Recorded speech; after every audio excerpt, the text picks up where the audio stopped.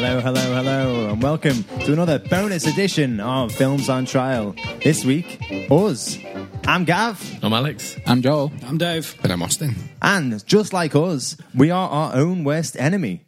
Which, yeah, that's apt. Yeah, it's pretty true, isn't works. it? It is. Mainly you. You're our worst enemy. And everybody else.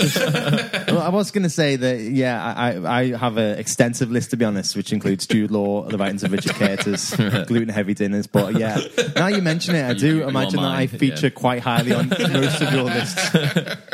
You know what? Just shut up. Anyway, if you've never heard this show before, put on your red jumpsuit, extend us your hand, because we're about to bring you into our human chain.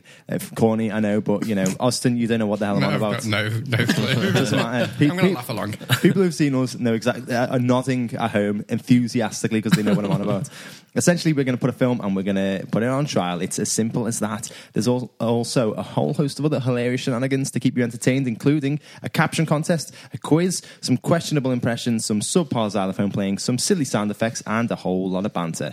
So this week's film on trial is Us. Oh man, that was Wow. I got a bit too close with those scissors there. I didn't have an actual scissors sound effect, so I decided to go old school and use actual scissors, and I nearly just chopped my lip off. You're now sitting on them as well. Do you think maybe put the scissors I need to use them again. Okay. Quite intimidating. I've warned you, so... Yeah. But, you know, Austin's got the car closest to us, so he can take me to A&E if anything does happen. It wasn't you we were scared about. You're quite an angry man to begin with. Right, so, listen, if you haven't seen the film yet, just to say that this episode will be very spoilerific. So if you haven't seen it, it's still out at the cinema, so do go and check it out. So you can either listen to this episode after you've watched it or just trust our judgments. Alternatively, you can fast forward to our quiz, this week brought to us by the lovely Joel, which we are going to highlight in the comments section below. Now, before we go on, our last bonus episode on trial was Alita Battle Angel. We basically fucked it up and put this in our order of episodes earlier than it should have been. So, essentially, I judged the film and placed it on this shit list. I've since gone away and watched the film. Did I make the right call? Well, you can listen to the films. You can listen to the previous episode of Where Eagles Dare, which I pretty much summed up what I thought of Alita Battle Angel. That's a complicated way to get into this podcast. Isn't it? Yeah. Anyway, I thought it was all right, essentially. Ruined it. I'm definitely going to go back and listen to it. I mean, I thought it was shit, but it was watchable. That's kind of what I thought. Yeah. A bit like what people are saying about our YouTube videos. I'm joking. Nobody ever said they were watchable. Okay, so on to the bulk of the show. Well, sorry, before we go on to the bulk of the show, it's time for a little bit of news.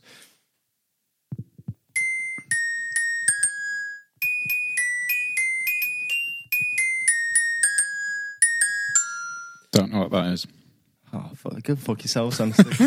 Wow. That's going to quickly become your catchphrase. Put the scissors down again. What do you mean is gonna? That was Just the Two of Us by Bill Withers. Was it? Who thankfully is still with us.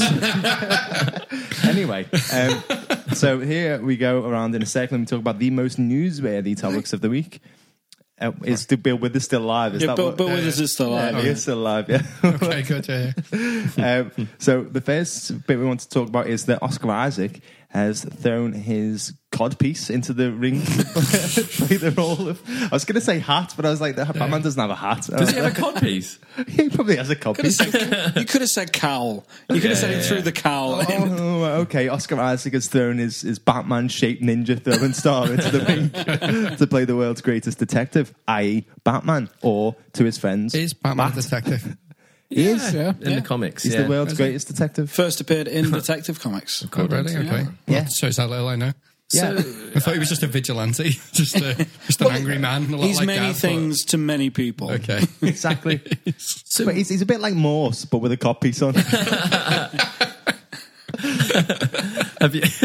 So, right, you're saying about Oscar Isaac's throwing his hat in the ring. Is this a bit like Solid Snake when no one asked him to throw his hat in the ring? He's just throwing his hat. There's no ring, he's just throwing his hat, yeah? Is anyone offered in the role of Batman? Essentially, he's got a list of all of Joel's favourite things, and he's just saying, I wouldn't mind doing that. He must be hard up for work, though, mustn't he? Being in the Star Wars universe, He wants to be Solid Snake. Now he just wants to take everything that's good in the world. So does that mean you don't want to see him as Snake? He doesn't need to have every starring role, does he? Well, he hasn't really got every starring role, has he? He's just saying that he wouldn't mind being in every starring role. But so say if he doesn't, soon it'll be like, I wouldn't mind being Iron Man, just taking other people's roles off them, and where will it end? Wonder Woman, I'll do that. So say if he doesn't get Solid Snake, Joel, you're a big Batman fan. Would you like to? Are you not? Not massively, no. Okay, ignore you. I'm a big Batman Dave, fan. you're a massive Batman fan, aren't you? And now, would you like to see him as Batman? Not particularly, no. No, I don't think it would work. I think he's a great actor, Oscar Isaac. I really do like him, but I just don't see him as either Bruce Wayne or as Batman. And I think you've got to be able to nail one of them to be able to pull it together. Yeah, that's how you get cast as Batman these days. So what do you reckon? Is it because he doesn't have a good chin? Is that what? That will go against him, yeah. Lack of chin. So Casper Van Dien then, or nobody? Perfect. But now we're talking. So if anybody is interested in who we would like to pick and play Batman in the next film, then you can check out our YouTube video of casting picks where we pick our favourite actors to play Batman in the Matt Reeves 1990s set Batman film. So apparently it's going to be a younger actor, so maybe that's another thing that would keep Oscar Isaac out. Maybe he's not as young as the director would like. But we'll see anyway. Moving on, we wanted to talk about the Disney and Fox merger, which has finally gone through. Apparently, Deadpool will be the only character from Fox that Disney will not recast. So essentially, all of the X-Men, everything else are out the window, and Deadpool will be making his way over to the MCU. So, Joel, I know for a fact that you are a big Marvel fan. Right? Would you like to see Deadpool in the MCU? Do you think that doesn't work? Would you rather have him in a standalone film? I think we've discussed this before. To be honest, our conversations blur in and off. You shouldn't say that because now you put people off from listening to future episodes. But what I've said is that I'm absolutely fine with him going over to the MCU. I just hope they don't make him PG. So I just think he works so well at the moment, and it's such a refreshing kind of change of pace with the amount of superhero films that we have these days. To have somebody like Deadpool, where it is R-rated, it's not for kids. There's a lot of blood, swearing, nudity, whatever. It's all in there. So as long as Marvel keep it like that, I think it would be great. I think it would just be like a big kind of miss if they, do make it like a 12 type of thing. And so I think they've said that they do want to keep it as R-rated, but the question mark is if they will bring him into the MCU. So they'll have an R-rated Deadpool film with canon within MCU, or whether or not they're just going to have it as like a standalone film. Well, isn't part of the charm of Deadpool that it's kind of not canon, that he's taking the mick out of it, and that it's not taking that seriously? Where if it's put properly into the MCU universe, I don't know. It feels like that's one of the nicest things that he's playing around with those rules. Well, I think one of the biggest... It's a bit of a tonic to those serious Marvel films where you know every single character, and that's what's great about Deadpool for me. Dogman. But also, if it was part of the canon as well, then it's going to actually alienate an entire, the bulk of the audience, which is kids, because they won't be able to watch it properly. So then, but then again, they did make a PG version of Deadpool too for a wider audience. Just this Christmas, just gone, and they released it in the cinema. An edit? Yes, they edited Deadpool 2, but they incorporated some new footage. So they filmed it like it was. What the hell was that film with Fred Savage and? I forgot the Princess Bride. So right. It's told, isn't it, by Fred Savage was the cast member you went for. Because Fred Savage was in it. So the Princess Bride was Fred Savage as a kid in bed being told a bedtime story, wasn't it? So they brought Fred Savage as an adult in. Oh, to be told the story. Yeah, to be told the story. Oh, that's nice. And so that's how they edited it. And is that as bad as it sounds? No, it was apparently really funny. Oh, right. But yeah, so maybe they could do something similar with the MCU. Who knows? But anyway, right? I think that's just something that we're just going to have to just keep on talking about in the future. So if we ever do talk about Deadpool. Right, okay, so moving swiftly on to Alex's film feels. Oh. You promised you'd play the elephant or something. Anyway, so Us is about scary doppelgangers, psychotic killers chasing us. So I wanted to think, what's the best doppelganger you've seen in a film where the main character has, their counterpart come after them? So while I was making the quiz, I actually did a little bit of research on doppelganger films to try and incorporate it, and I didn't really like many of the ones that came up. But one that did spring to mind, and there was a question on this in the quiz, is The Prestige. Oh yeah, okay, that's a good one. So that's my pick. Guess you only figure it out right towards the end, don't you? But yeah. For me, it's Stepford Wives. I think that's probably the classic doppelganger film. Is it the classic doppelganger film? Yes. Is it? Yes. What's better? Invasion of the Body Snatchers? Oh, shit. Okay. What I was thinking is Dead Ringers by David Cronenberg. Or does this count? Like, I was thinking, the mirror dance scene from Duck Soup. No. I'd allow that. Thanks, Dave. Thanks. I don't know if I've really got the right ballpark here, but I was going to say... Go for it, Ozzy. I love it when you don't. If it's Lolita, then it's not the right. I was going to say The Parent Trap. That works. Yeah. Are they doppelgangers or just actual they are. twins? Because they don't. Well, they are twins, but they don't know they're twins, do they? So Yeah. Better than Duck Soup. Yes. Well, what about Multiplicity? Yeah. Oh yeah. How many Michael Keatons do you need? Okay. Yeah. No. Good one. A lot of Michael Keatons is Damn the right. answer. Damn right. Need many. Nice. Okay. Well, thank you very much for that, Alex. You're very welcome. Elephant. Yeah. Thanks. Right, so on to the bulk of the show. This week's film, as mentioned before, is Us. See, and now I can put them to one side, so I don't have to sit them anymore. Right, so it's been picked by all of us here as we desperately try and stay relevant. However, all of the roles have been picked at random. So acting as the defence and trying to get this film placed on the hit list will be Alex Brucey Bruce. Alex is... Just, I've written down... My nickname isn't my surname with a vowel on it. However, it is. I've written down just your name and your nickname at the same time. I know, I was like, fuck, I'll just say it all. So Alex is just like the homeless guy who holds up the biblical sign. Naturally. Because, I mean, it's obvious, isn't it? It's an audio podcast. I could be in a top hat and tails for all I know. That's kind of getting off lightly, though, to be fair. That's true. So in the role of prosecution and trying to get this film placed on the shit list is Dave. Dave is just like Elizabeth Moss's Kitty. He may have a nice house, but he's got a borderline drinking problem. Borderline.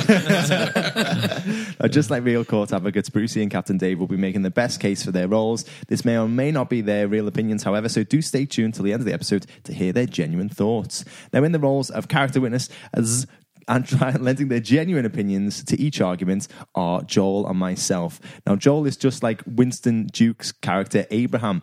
Monosyllabic, lacking a personality, and same joke every time. Wait. I've got another bit. And he spends most of his day wearing a onesie, which is true. And the other one is going to be me. I'm a little bit like Lupita Nyong'o's Red, violently angry, annoying voice, and I feasibly look like a monster that lives underground. Now, this means that Austin has the most important role of the week, as he will be playing the judge. Now, Ozzy is a bit like Winston Duke's other character, Gabe. Bearded, bespectacled, and always banging on about buying a bloody boat. It's incredibly apt. On the money there. Yeah. So now Austin must decide which list the film should be placed on, hit or shit, based solely on the arguments put to him and not using his own opinion, which is good because he hasn't seen the film. Now, before we get started, I think we should probably give the listeners a bit of a better understanding as to what the film is about. So let us spin that wheel of impressions.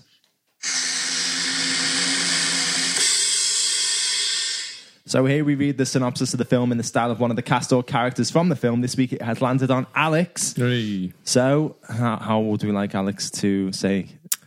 There isn't really anything that stands out. What about Lupita Nyong'o's alternate voice? I was thinking that the tethered voice. Yeah. The dysmorphia sort of thing. The what? Yeah, no. The when a voice. Yeah. Dysmorphia. Yeah. Dysmorphia. Okay. All right. You ready? Yep. All right. A family's serenity turns to chaos when a group of doppelgangers begins to terrorize them. All right. Yeah, I really like that. I really like that one. Yeah. Thank you. Nearly as good as your Sin City one, Benicio del Toro. All right, yeah, thanks.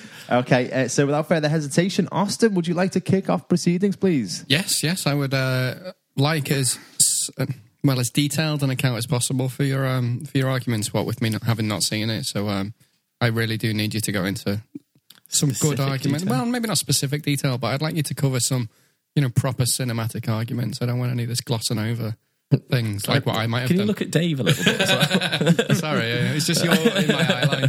But and should we start with the prosecution? Because I'd like to hear the prosecution argument first. Okay, yeah, can do. All right, as I've mentioned on previous podcast episodes, I'm a big fan of Jordan Peele, and I was a huge fan of Get Out, which was his debut film, which came out a little while ago. I was really looking forward to this. I'd seen the trailers. Gav introduced me to the trailers, and I didn't want to watch another trailer after it because I didn't want to ruin it. And I was excited about this film. I was really looking forward to it, and I could not be more disappointed. This was a huge letdown for me. I thought this was going to be another masterpiece from Jordan Peele, but what we actually got here was kind of a disjointed film. And ultimately, I think what you'll find is that his ideas got ahead of him.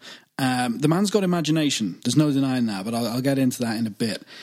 First thing I want to talk about is that Jordan Peele was quite disappointed with how Get Out was received. Not that the accolades were good, but he was disappointed that so many people had confused what kind of genre it was meant to be, or that there was this debate to be had about whether it's a comedy film or whether it's a horror film. He said he wanted it to be a horror film. It wasn't supposed to be a conversation piece.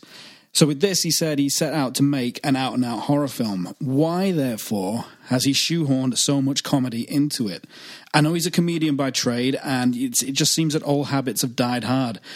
And the humour that he inserts isn't really all that funny. It may get a wry smile at best, so it doesn't really bring anything to the table. It doesn't enhance anything, but it takes plenty away. It lightens the tone, which, when you're looking to make a hard-hitting horror movie, which apparently is what he set out to do, it's not what you want. It lessens the tension, and it ultimately softens the punch for the audience substantially. And the film has so many unanswered questions. The questions that are answered are done in such a manner that it just opens up more questions. It felt very reminiscent of Lost. And I'll tell you what I mean by that. It's like the first season of Lost. Yeah, no, really. The first season of Lost, you really enjoyed it. Quiet in the courtroom, please. I'll come to the character witnesses when I'm ready. Hey, don't judges usually wear a powdered wig? Fuck off. Carry on, sorry. That's all right. The first season of Lost, you really enjoyed it. There were so many questions being raised. Everything felt like it was so strange and so supernatural. And you were excited to find out the explanations, to find out what the hell was going on. But by the time the series ended, I'm talking about the end of season 5 did it get? I don't know. By the time that finished, you felt robbed.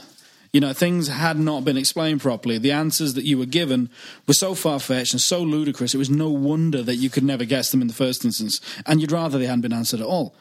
Lost had great viewing figures, but by the first time the series was complete, most people had lost interest, and those that had stuck it out were wishing they hadn't bothered. So, sorry, you want to... I was just going to... Were you arguing against Lost, or are you arguing against us? I'm making a point. The film is... I mean, I thought the defence was going to jump in with an objection, but no, I'm going to raise it for you. Okay. Can we stick to the film? Yeah, my point is that a full comparison that the film mirrors that. Sorry. Thanks, guys. No, yeah. I did get what you were saying. My point is the film mirrors that. The film felt so similar. It starts off strongly with you feeling that you're watching something different and special. By the end of it, you feel disappointed that it couldn't even live up to its own aspirations. To understand what Jordan Peele was getting at, to understand his analogies and his symbolism, you have to read interviews with him about the film, or read articles from people in the film industry who've been able to piece it together and feel that when the message gets lost in the medium that's being delivered in, it loses its punch. And in this case, the medium is a film, and the film itself becomes irrelevant. So the film has plot holes in abundance. I can normally forgive a few plot holes here and there, but there are too many to ignore. And after a while, these do start to affect the film. I'm talking about stuff like, the tethered that live underground. The explanation as to why they exist in the first instance is that, it's government conspiracy, which seems like lazy writing. It's just like, why not say aliens? Mm-hmm. It could have been anything, and it doesn't really explain it. Why do they tethered? If they've been abandoned underground for so long, why do they all have these red jumpsuits? Where did they come from? Where did they all get these brass scissors from? Why do they all have this uniform? It's just there's a whole list of unanswered questions that he just doesn't go into. It feels like there's too many to ignore, and he's got imagination for days, but I can feel like he's trying to cram too many ideas into this film, and it's just become jumbled. It's become incoherent, and it's certainly different. But at the same time, it's just too predictable, including the film's final twist, which you should have seen coming a mile off. In the bits that are unpredictable are too absurd to be considered clever. The writing just seems lazy, whether it's two-dimensional characters, which we'll go into in the second argument, or unresolved plot holes, or people acting out of the realms of rationality. It's another old horror film trope where in order to invest in the characters, in order to feel something for these characters, you've got to be able to put yourself in their situation and think, yeah, I do what they're doing, and it's still gone wrong for them. How did that happen? In this, it's like, no, why are you doing that? I wouldn't be doing it that way. It's like, I wouldn't be having a discussion about who's going to drive the car. Just get in the car and get out of there. And it just, all in all, lazy writing. It falls into the pitfalls of too many horror films. And, ultimately, you've lost something, and far too often with this film, you're asking yourself, what the hell is going on, and why did they decide that was a good idea? So, yeah, I'm going to say lazy writing. So there we go. Defense. The gist of it is that, that it's lazy. It's so many potential ideas firing away there. It could have been, to borrow a phrase directly from the prosecution, the punch is softened. It was all of the great ingredients for a fantastic party, but somebody came along with just some soft drinks and just poured it in. Yeah. So please respond. A lot of analogies flying around today. I'm going to try and keep mine analogy free. I'm going to do my best. I may mark you down for that because I know I shit all over Dave there, but it was actually a very poignant piece. Okay. A pungent piece. I'm going to just start. Right. The main thing there is that I disagree, because I disagree with pretty much everything Dave said then. The writing's not lazy in this film at all. I think the writing's absolutely fantastic. Jordan Peele has got a really tight script that keeps you guessing throughout the film, but drips in revelations all of the way through it. And it's fantastic because I'm sure, and this film would be great to have a second viewing, a third viewing. Dave says things don't make sense. I think they did make quite a lot of sense, to be honest, but it's definitely got such a good script that sometimes there are like throwaway comments that you sort of remember only later that become meaningful. And you know what? I think he's created not just a horror film. When Dave said that he just wants to make an out-and-out horror film, well, maybe he did, but for me, the film is far more than that. I think it's a really innovative horror film at its base, but I also think there's also a lot more to it. I think it's very layered. And something that Dave didn't touch on is I think there's an awful lot of social commentary within Us, which is the same as Get Out as well. Get Out, as you've seen, had a really, really scary, really, really creepy, but also had a bit more of a message to say about the state of America and especially race relations. Now, also goes in a slightly different, and I think a lot of it is talking about the difference between haves and have-nots in society. But, I could see maybe how someone could watch it and say there's unanswered questions. Yeah, maybe you could, but I honestly didn't think there was. For me, I came out extremely happy. I felt like I understood the film completely. I think I went to see it with Gav, and then when we came out, Gav was like, he was talking about different things. And it was interesting because Gav had sort of picked up on other things that I hadn't, and I'd picked up on stuff that he hadn't. Now, sometimes you can say, well, that's, maybe the director, maybe the writer didn't have a clear idea. I think it's just not exactly spelt out for the audience. Sometimes you can say, oh, well, this is all just left up for, you can make your own idea of it. And normally I don't like that. But I think this is such a good script. It's so sort of wide-ranging that actually I think it works really, really well. So people might say that the doppelganger psychos are just, people's worst enemy, which are themselves. And I think you could definitely see the film and you could have a ball watching it like that. For me, it was a lot more about privilege and especially the state of America. It did definitely make me think, is the title Us or US? I felt that was an interest, and that's kind of what I was getting from it. But, I feel like Dave's gone past an awful lot of stuff that was just amazing in this film. It's so stylishly directed, but it's in this style that's really, really beautifully done without being kind of pretentious or being kind of in your face about it. It's done in a really cool way. Characters are fantastic. We'll probably come on to that a little bit later. But the plot is very mysterious. And yet, it can't just spell itself out. It can't completely tell you exactly what's happening. And, in a film where there's, creepy doppelgangers, there are going to be plot holes. And, what Dave said about, how do the Tethered live underground? It's not explained. How do they get the jumpsuits and the scissors and stuff? Well, it's alluded to, and you find out that Lupita Nyong'o's evil counterpart is the one that's organised them in the end and is giving them the jumpsuits. Yeah, you don't see where they buy them or how they get the scissors or something, but you're not asking that. You're just like, oh, that's it's answered enough of the question, but yet it's still keeping you guessing. The twist at the end, this is possibly the only part of the film that I wasn't 100% convinced. I really loved it at the time, but maybe later on reflection, looking back, it was like, I'd need to watch it again. But no, this was a fantastic film. And the big thing is the writing wasn't lazy. The writing was so tight. It just kept you going all of the way through the film. Really, really cleverly done. And, the thing that you're going to do is you're always going to compare this film to Get Out. Yeah. And I don't think that's fair because it's a very different film. Horror, yeah. But it's innovative, it's beautifully shot, performances are amazing, as we'll come on to later. And just before I forget, the score is amazing. Like the homegrown music is fantastic in this, but the songs they drop in it, there's a fantastic bit that's funny, like Dave was saying, but not tone-breakingly funny, where they play an NWA song. You can guess the one, I won't have to say it, but they play that in the film, and it's funny and yet horrifying at the same time. It's a really interesting tone, and this film is fantastic for it. Okay, well, thank you very much. Quick one back to you, Dave. There was so I don't think Alex says that the film's stylishly directed. It's quite beautifully shot, and I feel like you deserve a chance to just comment on how it's shot. I won't dispute that. The cinematography is very good. I'll let him have that one. Yeah, okay, cool. Character witnesses. You guys have both seen it, and I think the big one is the writing. So, let's go to the end twist. Both prosecution and defence sort of allude to it being a bit of a letdown. Do you feel like the end twist and the final scene, like the last act, it justifies the rest of the film? Or were you let down? Did you feel like it just wasn't enough? Between the two arguments, I have to say I think I'm in Dave's camp mostly. For this one, I do feel like the plot was a little bit all over the place, and I think with a film like this, it just needs to be watertight. It's not like an action film where you can forgive things because the excitement and the set pieces kind of push it along. And one thing that I came out feeling, which is what Dave mentioned straight away, was the comedy in here is just completely misplaced. It's like almost jarring. For me, it kind of immediately ruins like the tone of the film, and I'm really, really not sure kind of what he was going for.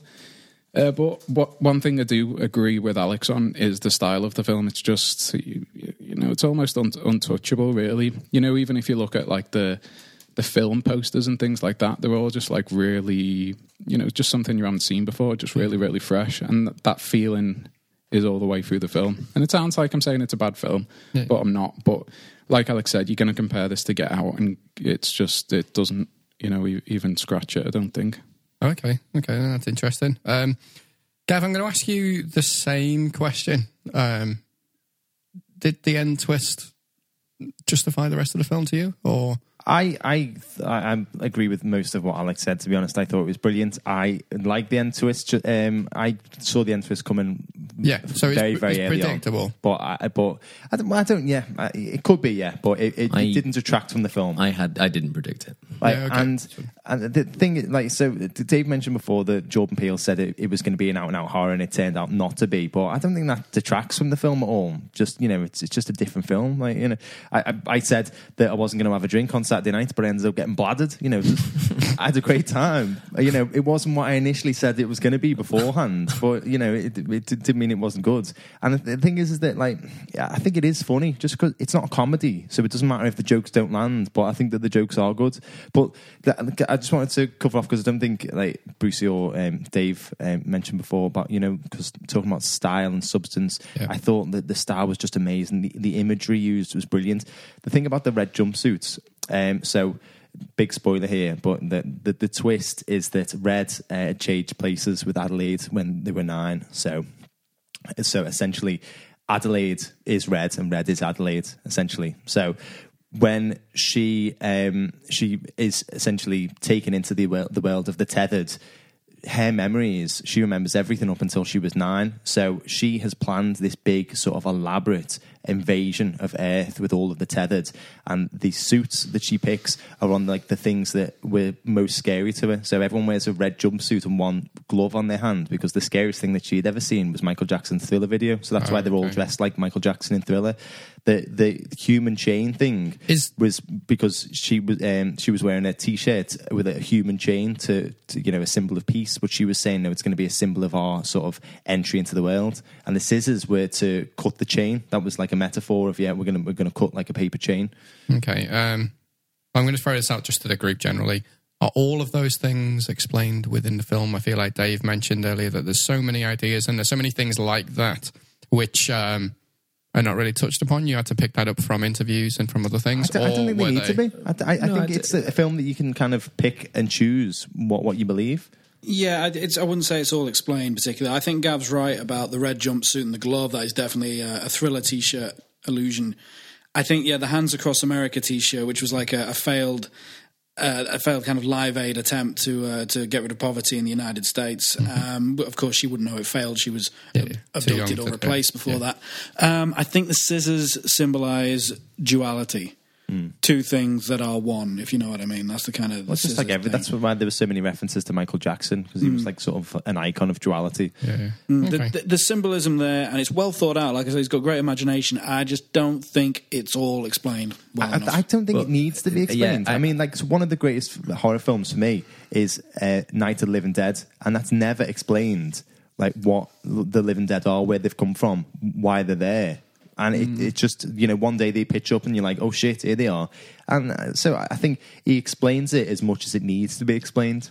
I'm definitely on Dave's camp there. I think, Night of the Living Dead, it's just a zombie film. What you need to explain there, you don't need to know where they come from. But this is a little bit different. It's more plot heavy. And I think it would have been better had it been explained better. I think you can, but this is my argument, which is I feel like you can take quite a lot from this film, and sometimes I like it in a film when it's not actually explicitly explained. Maybe that's just to myself, be fair, it's probably tastes. It's one of them films, like I've said, you can take what you want from it. Sometimes, I think we've reviewed films like this before, where you can literally make up your own mind as to what happens. It's one of them kind of open. Can't think of any of those films off the top of my head, actually, right now. And to be fair, most of us have always agreed that it's frustrating.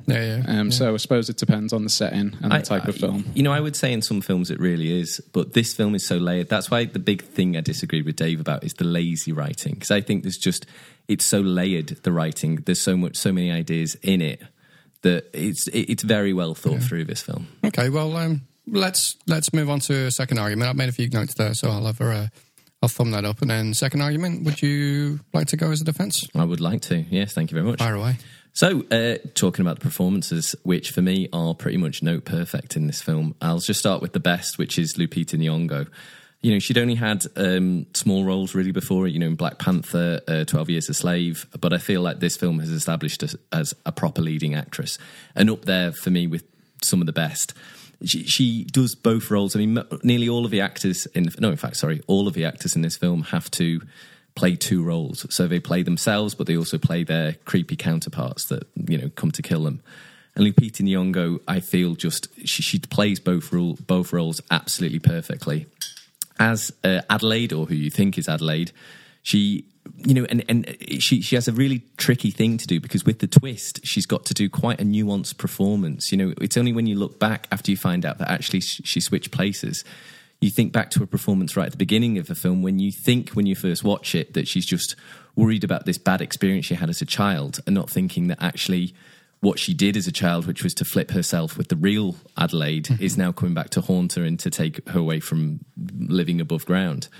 So to do that performance, to then look scared, her gaze is just mesmeric in this film. It's just absolutely incredible. You just, honestly, you have to see it to believe it. She just conveys so much sometimes without doing very much at all, which is, for me, sometimes the true mark of a great actress.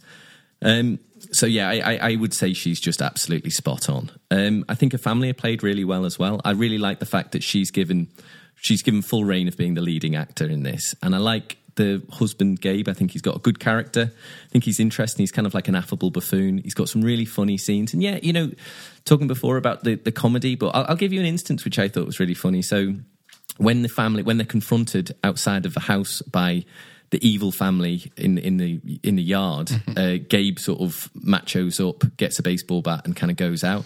And there's this bit where he's sort of like looking at them, and he's sort of saying like, hello, can I help you? And then he slowly becomes more street as he starts getting angry, like, we're going to get crazy and all of this. And I just thought it's funny, it's good, and yet straight after that, they start they start breaking into the house, and he's trying to hold the door, and his bat's taken off him. And all of a sudden, you've gone from humour to horror. And I think, the humour gives you levity, and then the horror brings you back. So I do disagree with Dave and Joel on this one. I don't think it takes you out at all. It kind of jars you a little bit. Maybe it is jarring, because it jars you a little bit and then hits you with the horror, which for me worked perfectly. Mm-hmm. The children are fantastic in this. Sometimes child actors can sort of ruin the film a little bit. Evan Alex is the son who's really anxious and wears a mask. Again, more symbolism, a lot more things to think about and take away. You can have such enjoyable discussions, I think, about this film when after someone's watched them, about exactly what it was about. But for me, I think one of the best was Shahadi Wright Joseph, who plays the contrary teen daughter. Her psychotic doppelganger is just fantastic. She's got one of the creepiest killer smiles I've seen for a really long time. So I loved every scene she was in. There are also great performances as well by some of the supporting cast. The Tyler family are this dysfunctional family, even more affluent than the Wilsons, where Gabe is the husband. He's quite jealous of their affluence and what they can afford. And then you've got Elizabeth Moss plays this alcoholic wife, and both of them, Tim Heidecker, wow, I've only seen him in Tim and Eric and was never a massive fan. He was brilliant in this, really, really good. He played that sort of too rich for his own good, sort of just kind of like lost man almost in his wealth, perfectly.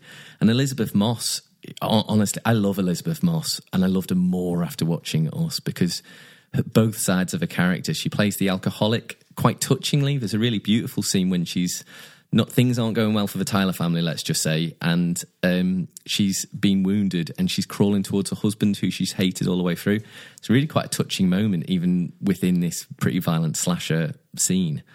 But yeah, so she's fantastic playing the psycho part of herself as well. Really, really good. So yeah, for me, I can't really see what you could say bad about the performances. I think the characters are really interesting. I think both sides of them are. And the actors did not have an easy job here. They had to play two very different roles. And they also had to play the roles. The tethered all sort of have the same characteristics. And they had to, as actors, they had to do the same sort of thing so it wouldn't be disjarring. So it's not an easy thing they had to do. And I think they hit it note perfect. Okay, well, Dave, say something bad about the actors. I've got to say the performances are actually pretty solid. Like Alex says, a lot was asked of the cast when you think they all have dual roles. I can see Alex is congratulating himself. A lot of asked is the cast when you think they've got dual roles to play, and some fare better than others. I think Lupita Nyong'o is very good in both roles. Winston Duke does the best he can with the material he's given. And he's a good actor, but he's reduced to a comic foil. Like Alex said, he's basically his general vibe is that of a likeable buffoon. That is all he's really reduced to. He's quite a slapstick character. A comedy film doesn't need a character like this. And his dual role as Abraham, who's his tethered version, is quite disappointing. Winston Duke's a big guy. Abraham should be one of the more intimidating of the tethered, but something's missing. He is probably the least intimidating of all of them. And I feel there's something about his character left a lot to be desired there. The kids do a decent job. I think Evan Alex does a good job as both Jason and as Pluto, his tethered version. I think he's very good. Shahadi Wright Joseph, I thought she was very good as Zora, who's the daughter. Her tethered version, Umbre, I didn't think was very good. I thought all she had was the smile. That was all there was What a to that smile, character. You just got to do it. Keep your eyes down. Do quite a chilling smile. That's all there is to it. And the support, I didn't think were very good. Now, it's not so much the performances that I've got a problem with here. The performances were pretty solid, like I say. It's the way the characters are written. The Tyler family, who are in support that Alex was talking about there, they're just vile suburbanite stereotypes. There's nothing more to them. You've got a vain and passive-aggressive wife. You've got a dad who's checked out of his family life entirely and brags about his materialistic lifestyle. You've got the arrogant daughters who bully those that they see as weird. These characters are poorly written, and they've very little purpose to the story other than they're just cannon fodder. And, more unanswered questions such as, why do the Wilsons even consider these people friends? There is nothing about the relationship, the interaction of these characters that makes you think, oh yeah, that's why Gabe wanted to hang out with them at the beach. It's like, they're vile. There is no element of friendship there. The script didn't permit it, and the actors couldn't find it. And I think, so all in all, the characters' performances are for the most part good. Others are passable. It's the way the characters are written. And I think, once again, we're coming back to lazy writing. I won't go on about it, but I feel that the characters could have been so much better. I feel it had so much more potential. And it's not the actor's fault. I blame the script. Okay. There we go. Pretty dark. I'm going to give you a very, very quick comeback, Alex. I will be brief. Just to explain, why are they friends with the... for me, that linked into the social commentary thing of what I was talking before. They're friends with them because often, wealthy suburbanites go on holiday together, even if they don't like each other. And I think the reason that dysfunctional wealthy family is because that's what Gabe aspires his family to be, even though it doesn't work. It's just talking about, the envy of wealth, having a bit of literally a bigger boat than he does. And so that's what I think the Tyler family were doing in there. Okay, well, thank you very much. Gav, performances. I think people are agreed that the performances are quite good, generally, depending on where you go. But the writing, are these characters fleshed out? Let's talk about just the main characters, the main family to start with. I think the main family really were fleshed out. I liked it because Winston Duke, the only thing that I'd seen him in beforehand was Black Panther, and he was like this really big, intimidating, commanding performance. Yeah. And then in this, I was expecting the same sort of thing. I was like, he's gonna be like this really heroic dad who's gonna kick some serious arse later on. But he's just like a normal dad, telling cheesy jokes, and he gets hit in the knee later on, and he sells it throughout the entire film. There's not one point where he kind of shrugs it off, sort of classic 70s slasher film. It's shrugs it off and, gets stabbed in the chest 18 times, but he's still walking. It's he gets hit in the knee and he's down like a bag of potatoes, and then later on he's still complaining about his knee being so sore. And I thought it was good. I thought he played against, what people might have assumed the character would be like. And with regards to the other family, I kind of agree with what Alex was saying about a sort of social commentary. They are supposed to be caricatures of just wealth and upper class, and you're not supposed to really like them. Joel, on that point then, so I think nobody's really disputed this at the moment, but are the characters, certainly the supporting characters, just caricatures, just stereotypes of something, and are they just cannon fodder? I think Jordan Peele's a really clever guy, and I think they're supposed to be that way. But, I agree with some of what Alex said. The performances are the best part of this whole film for me. Yeah. And then I agree with some of what Dave said in that the characters aren't all as amazing. I think I went into it with extremely high expectations, and it didn't meet those for me, but I can't really fault most of what Alex has said there.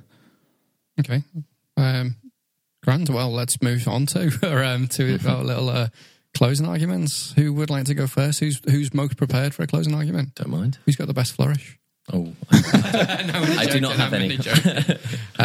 Alex, can I hear your closing statement, please? Sure. I think if you go, Joel sort of hit on something there. If you go straight into this film thinking it's Get Out 2, then I think you might be, your expectations aren't quite on track here. I think if you go into it thinking that this is going to be a kind of an innovative horror film and sort of get into what you're watching, then I think you can really, really enjoy Us. The performances are perfect. You'll love these new actors, and you'll think, well, you can't wait to see what else they're in. The script is really not lazy. It's so tight, it's so layered, and I can't wait to watch this film again and again and again, because I'm sure there's much I missed the first time round. Us, for me, had the best social commentary I've seen in a film for a really long time, possibly since BlacKkKlansman. It's really refreshing to see a film tackle big issues and yet not sacrifice horror and not sacrifice the tone of it. Watch Us. It's perfect. It's definitely a hit film. Okay. We almost missed the gong altogether there, didn't we? He was not paying attention. No, I was. You're too busy on Just your to something else. phone watching the football. I wish that's all I had to do all fucking episodes. Like that episode's going to come out after this episode. People aren't going to know what the fuck you're talking about. And when it does come out, they're going to be like, oh yeah, what a good he is callback. like that. Call forward. Dave, are you ready? Are you prepared? Yep. Your minute starts now. Okay, to conclude, this is simply a film that didn't live up to its hype. Jordan Peele had some great ideas, but the execution's become muddled, and he stifled what could have been an otherwise great film. It's disappointing not only for the unrealised hype, but for the unrealised potential. There's a decent film in there, but as is often the case with horror movies, less can often equal more, and the plot is too convoluted for the film to leave any lasting impact. You leave the cinema confused and annoyed that the payoff has been so meagre, and that basic elements in filmmaking, such as resolving plot points and being presented with well-rounded characters you can get behind, have been forgotten, or worse, ignored in favour of trying to be different. Nicely done. Well done. Man, you are just off the ball slow, today. yeah. Distracted by something else, all right? Yeah, that was a tight closing argument there. I think it only took you 40 seconds. Well done. So, Ozzy, do you need some time to think about? I think I really do need some time to think about everything. It is quite a tight one. I think it's not a. It's hard to read the room. Sometimes you can tell whether somebody really believes what they say or what they don't. But right now, I can't tell at all. To be honest with you. There's a lot of heavy feelings around. So, Joel, do you have a little quiz for us? I do, and it's kind of loosely based on us. It's kind of all things that kind of lead on into each other. So, question one, and I've got 5 films written down here. So, there's 2 really easy answers.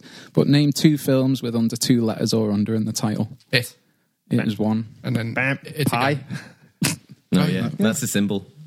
There's one other E.T. pretty simple one. Yeah. E.T. No, it's not called E.T. E.T. I'll let you have If. E.T. Oh yeah, if If Malcolm McDowell. Wasn't E.T. called E.T. the I think it Extraterrestrial? was, yeah.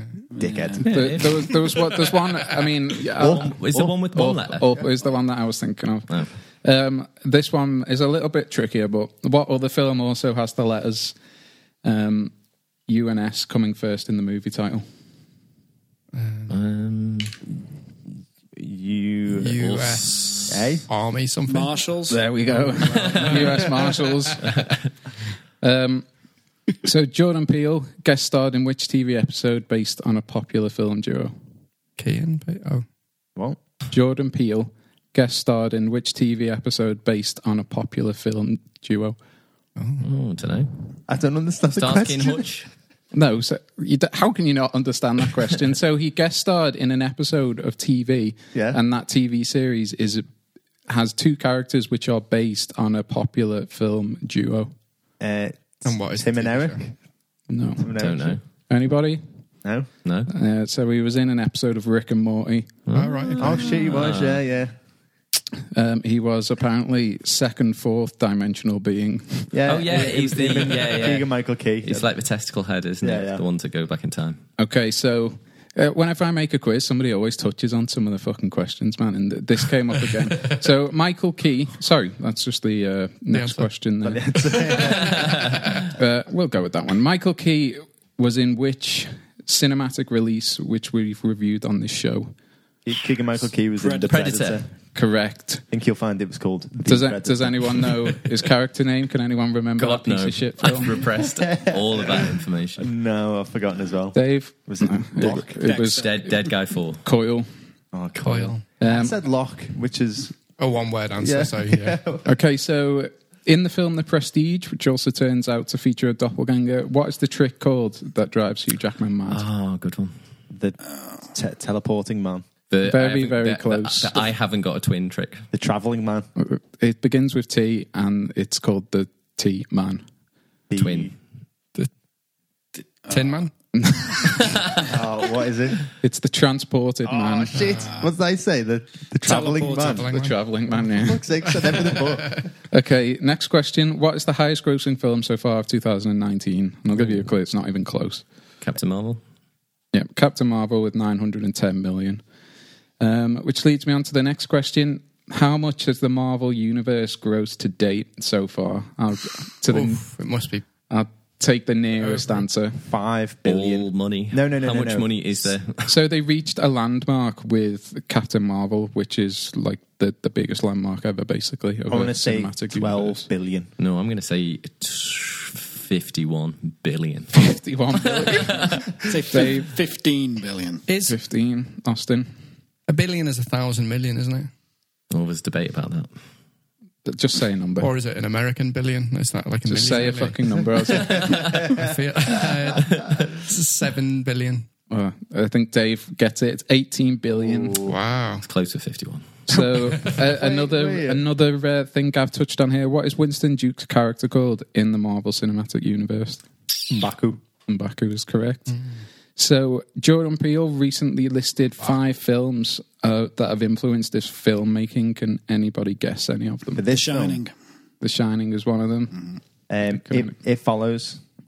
No. It was. He specifically mentioned 5 films. Oh, what? It influenced this film? No, not this film. His filmmaking in general. Oh, shit. Candyman? No. Anybody want to guess any others? There's some pretty obvious ones. Night of the Living Dead. Halloween. So Terminator. Dave got The Shining. Crossroads. There's also Jaws, Okay. Yeah, makes sense. Misery, Rosemary's Baby, and then the last one's a bit of a weird one, Gremlins. Gremlins 2. Did we put on that shit list? I did.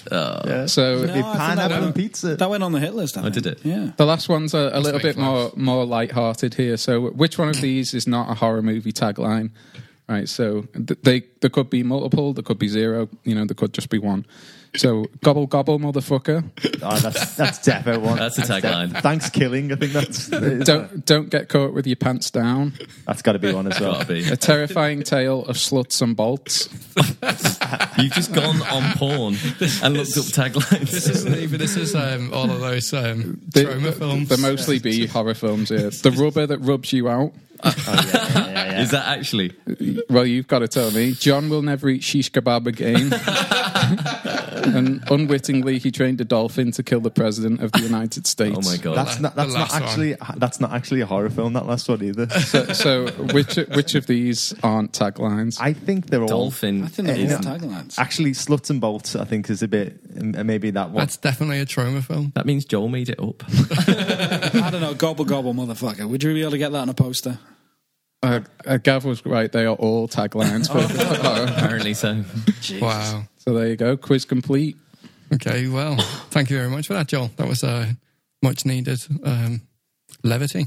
You had time. Yeah, and I think I've had time. It's a tough one, to be honest with you, but I feel as though that quiz seems to sum up a lot of Dave's argument in some ways that Gobble gobble, there was a lot motherfucker. yeah, there was a lot of It's essentially tension what he was saying. in the build-up.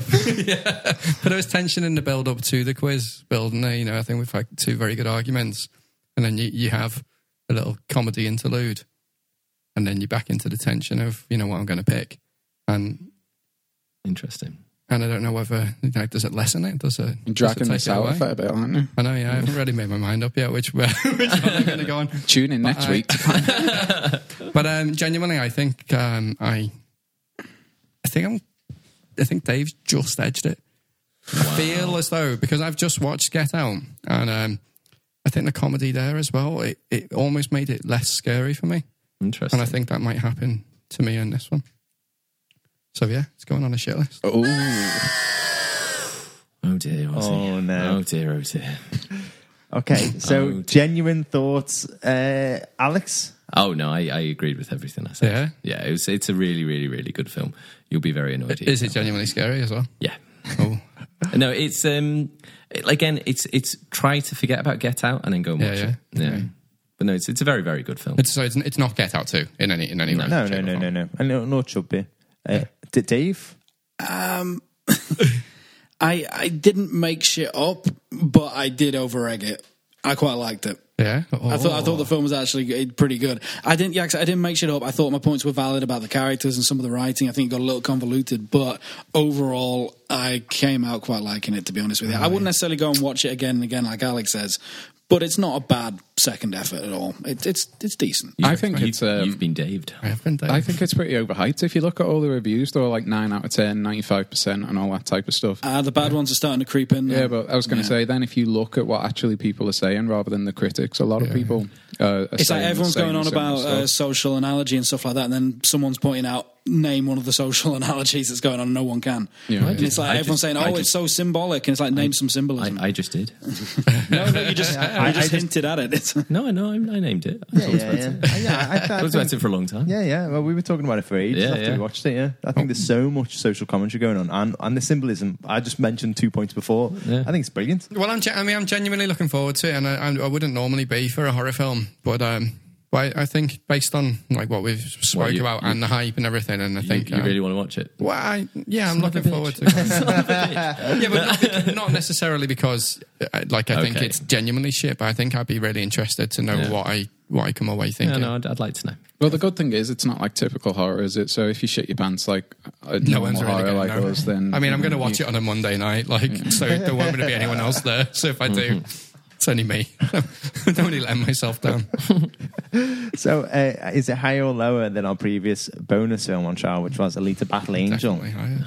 What was that? What was Alita? 7.6 out of 10. I'd say lower. No, definitely higher. The reviews are starting to creep in now. I reckon it might be lower. Yeah, I'm going to go higher, but I reckon it'll go lower. Well, well, you're all wrong. It's the exact same, 7.6 out of 10. Really? But, okay, so on Metacritic, Alita got 54 and Alita has got 81. So, but here's one for you. I put it up on Twitter over the weekend and asked our friends and followers which list it should be placed on. And a whopping 75% said it should be on the hit list. Oh. So you fucked them all, Ozzy. All those people out there, you've dicked. What you said... Maybe we should cut that bit out. And that's a wrap. So just before we adjourn the case, it's time for a bit of a caption contest. So here what we do is we take a screenshot of the film and we put it on Twitter and ask our friends and followers to provide a caption with the funniest one winning a chocolatey frog-shaped treat. Okay, so the picture is a very shocked Adelaide encountering Red for the very first time. So this one shouldn't be too hard to pick, guys, because unlike previous episodes, we've only had 2 captions. So you guys have just got to decide which one is the funniest one out of number 1, the WTF was that look everyone gives Gav after he plays a new sound effect. Or number 2, United States Election Day, November 2016. No. Topical. I'm going to go number 1. Yeah, let's go number 1. Yeah, Number 1. Okay, congratulations to the cinema guys. You guys have just won yourselves another Freddo. Those guys are going to be getting fat, aren't they? Well, I mean, like, they keep on melting in the post on the way there. So just before we call it a day, I wanted to give a shout out to one of our podcasting friends, Grave Girls Podcast. So this is where 3 friends review new horror films, but it's much more interesting than that, as they relate these films to true crime, creepypasta stories and urban legends. They discuss a variety of different horror films, from out-and-out shit-your-pants scary films like Halloween and It, to more psychological, slow-burning, creepy movies like The Witch and Hereditary. So check them out on any podcasting platform or on Tumblr, gravies.com, and be sure to check them out on Twitter as well, at @grave_girls. So our next bonus film on trial will be towards the end of April, when we will put Avengers Endgame on trial. Once again, all the roles have been picked out at random, so in the role of defense is going to be Dave. In the role of prosecution is going to be Alex. In the role of character... What do I keep on saying that for? Character witnesses. Sorry, I can't even think. Character witnesses, Joel and myself, which means the judge is going to be Austin. So, judge again? Oh, I've got such an easy life. This is good.